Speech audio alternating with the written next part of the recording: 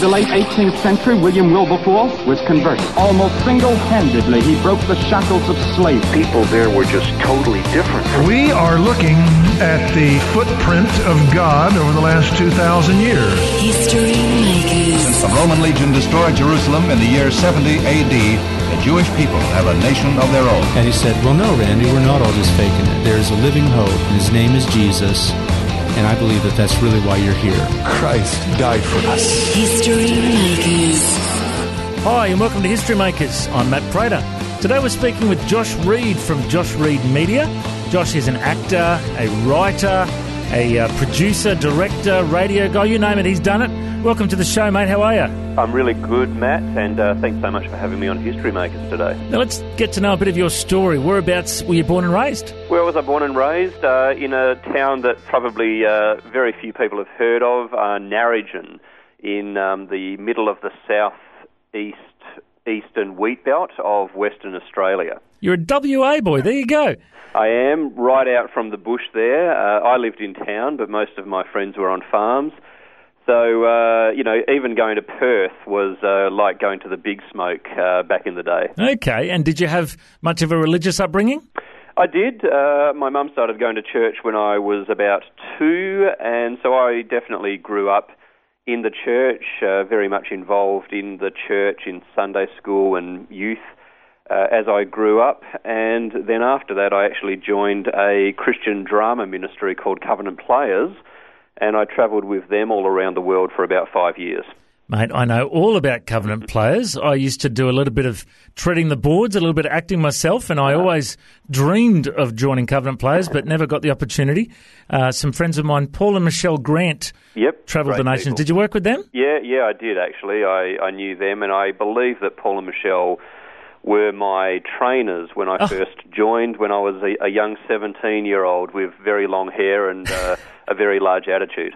And did you find you saw a lot of lives impacted when Covenant Players would perform at a church or a school? We did actually, and I guess that's an interesting start to my career in media, and particularly with a slant on media ministry. We would perform at schools, churches, prisons, nursing homes, even like five-star hotels in Asia, you name it. And we would often do plays that we had done, 100 times, and we knew them back to front. And when you do something that often, it can lose a little bit of its meaning with yourself. But what we would often find, as you also find in Christian radio and other media, is that what is a normal everyday experience for you actually really impacts the lives of people who have heard it or seen it for the first time. So we did find that people would actually give their lives to Christ, as well as just have revelations in their life about things that they were doing in their marriage, or things that they needed to change, or how to get back to God, or back to reading the Bible. So yes, we did find that in Covenant Players. And what happened after Covenant Players? After Covenant Players, I got married to my wife, Loretta, who was also a Covenant Player. And we actually went through a few of what I call my lost years, I guess. I went out of Covenant Players. I was kind of the number 2 in charge in Australia at the time. And I stepped out not actually having any qualifications, even though I had all this life experience. And I had the weird experience of not understanding how to put all my 5 years of life experience travelling the globe onto a resume.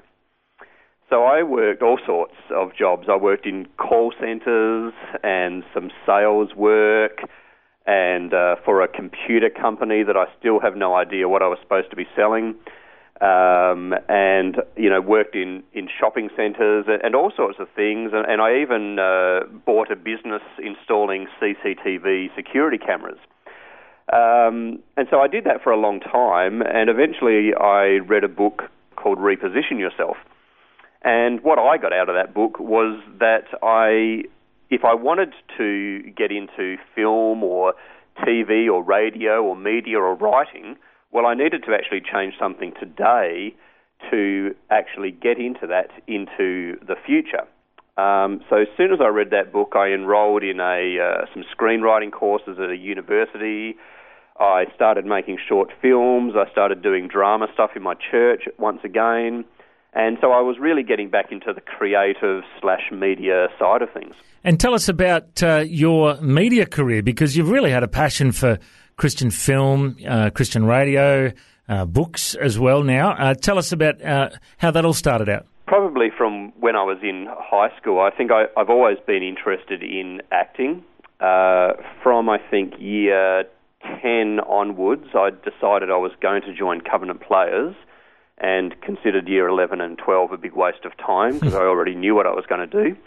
And then I guess I've always had a passion for good quality media. Mm-hmm. And back in the day, it is different now. Look, people still make bad films, but 20 years ago, Matt, there were some pretty cheesy, horrific, Christian films around, and they were the only ones available. And whereas the ones that come out these days, are generally much better. And so I had this passion to make high quality media, professional quality media that would still subtly get the message of Christ through to people. And, mate, I saw you in one of those movies a couple of years ago, Suing the Devil. Tell us how you got involved in that one.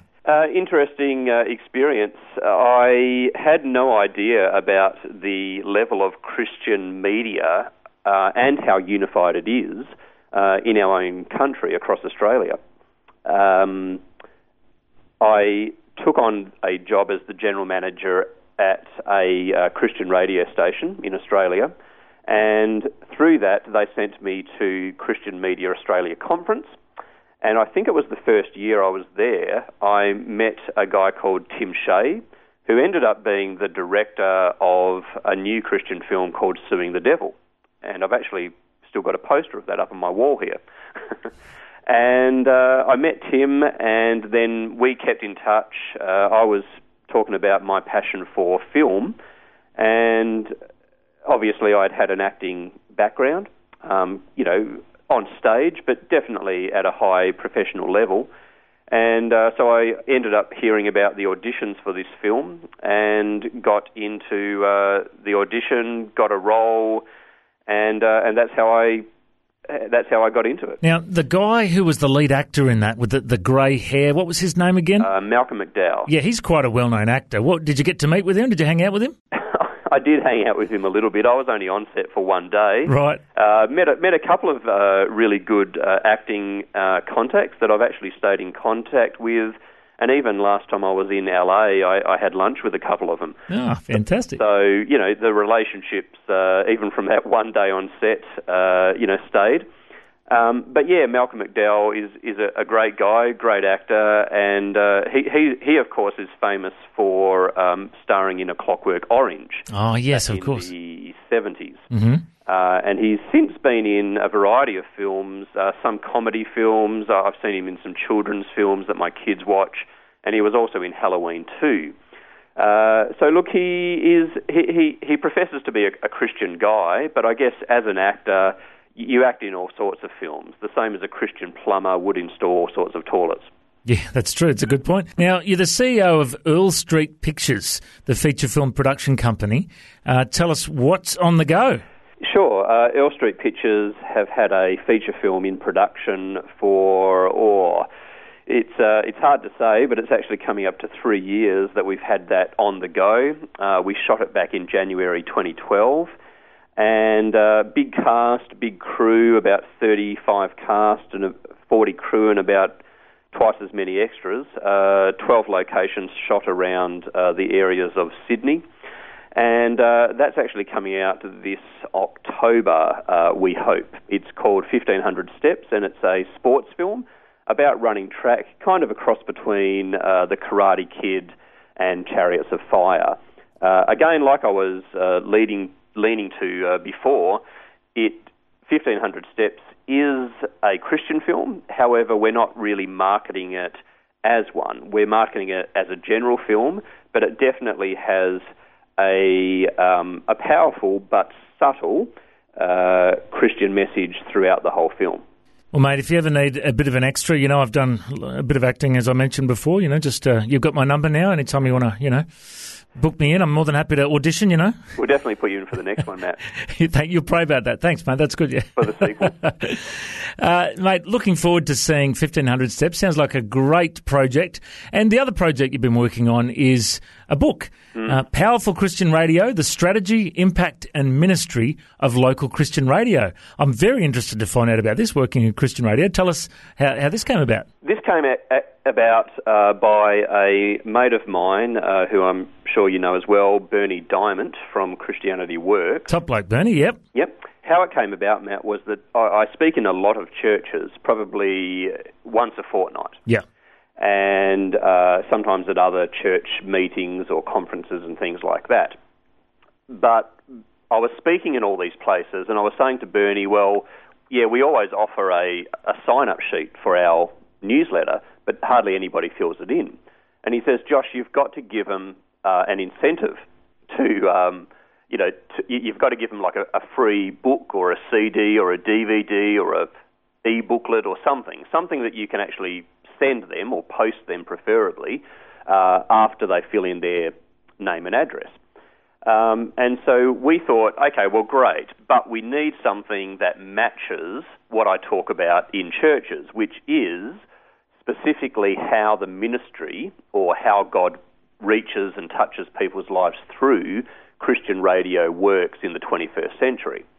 And I explained that at various lengths in churches. But looking around, I couldn't find anything.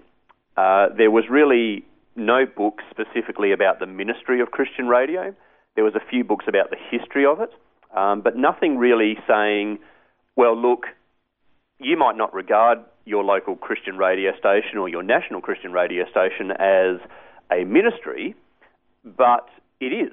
And here is how it is. Here's how God uses Christian radio, and here's why it's important for local churches to link in with it, etc. It's a really good point, mate, because, a lot of church mission budgets go towards missionaries in Africa or Cambodia or around the world, but not a lot of people realise that their local Christian radio, or national Christian radio, as you said, is actually an outreach, sharing the gospel, winning souls, ministering to people, and it is a valid mission, isn't it? And it's potentially dangerous for the local church as well. I'm certainly not, trying to get people to stop supporting overseas missions. Oh, yeah, I'm very much for overseas missions.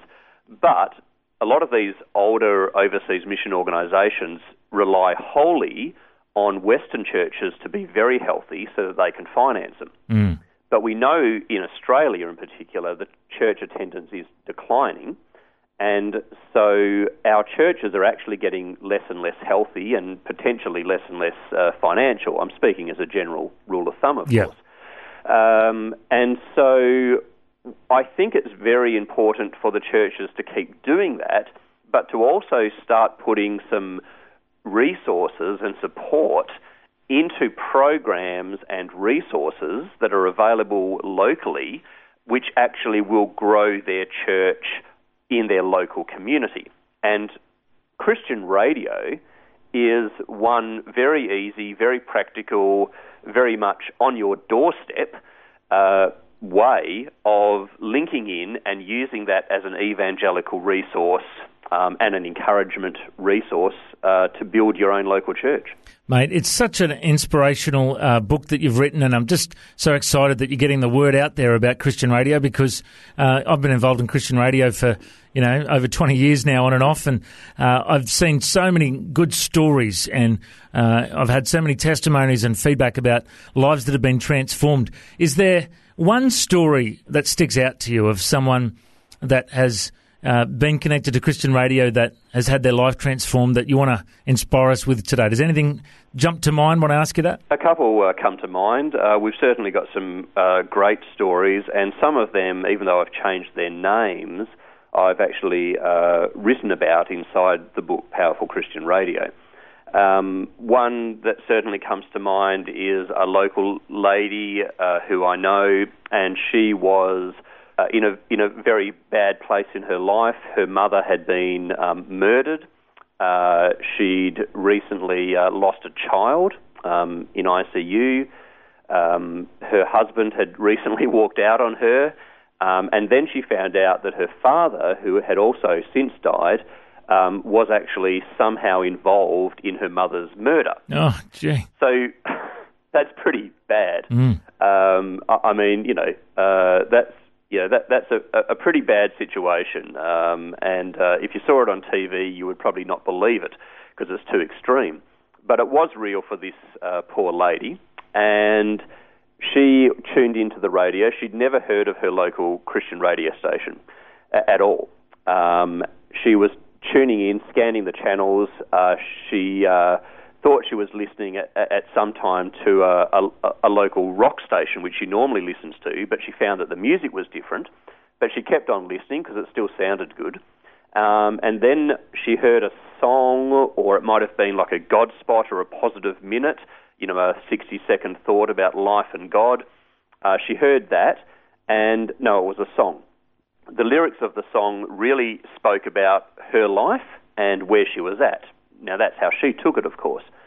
And she said she just fell on her knees and started bawling, and she kept on listening to the Christian radio station, and now she's reading her Bible again, going back to church and getting right with God. So she came from a pretty messed up situation, and now she's finding hope in the message of Christ through the medium of Christian radio.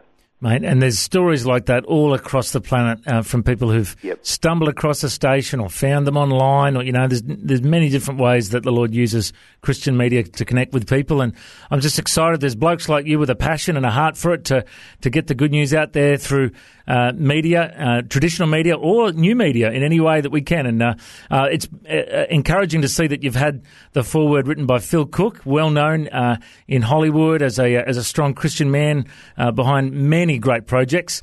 And mate, I'm looking forward to reading it and getting into it. And if people want to find out more, of course, the website is joshreidmedia.com, and Reid is spelled R-E-I-D, joshreidmedia.com. You can find out more there. And, mate, I reckon you're a history maker. Thanks for joining us. Thanks so much, Matt. Always wanted to be on the show, actually, and really glad to get this book out and supporting Christian radio. God bless you, mate. Thanks for your time. Thanks for joining us on History Makers. If you'd like to listen to this interview again, just go to historymakers.tv. There you'll find links to Facebook, Twitter and Instagram. You can subscribe to our iTunes podcast or check out our YouTube clips. And you can find out about History Makers TV. We are a faith-based ministry and we appreciate every donation. You know, the vision of History Makers is to share the good news of Jesus Christ to the nations of the world. If you'd like to partner with us, send us an email, info@historymakersradio.com. God bless you. Have an awesome day. I'm Matt Prater, and why don't you go and make history? History Makers. Order your flash drive with 20 of the best History Makers interviews now at historymakers.tv for just $19.95. All proceeds will help History Makers Radio and TV share the gospel all around the world. Order now at station sponsor historymakers.tv. You'll hear interviews from Mark Burnett, producer of the Bible series and Survivor, musicians like Paul Coleman, Mark Schultz and George McArdle from the Little River Band, also Kate Brax, winner of MasterChef 2011, former Olympian Elka Whalen, and many more. Order now at historymakers.tv.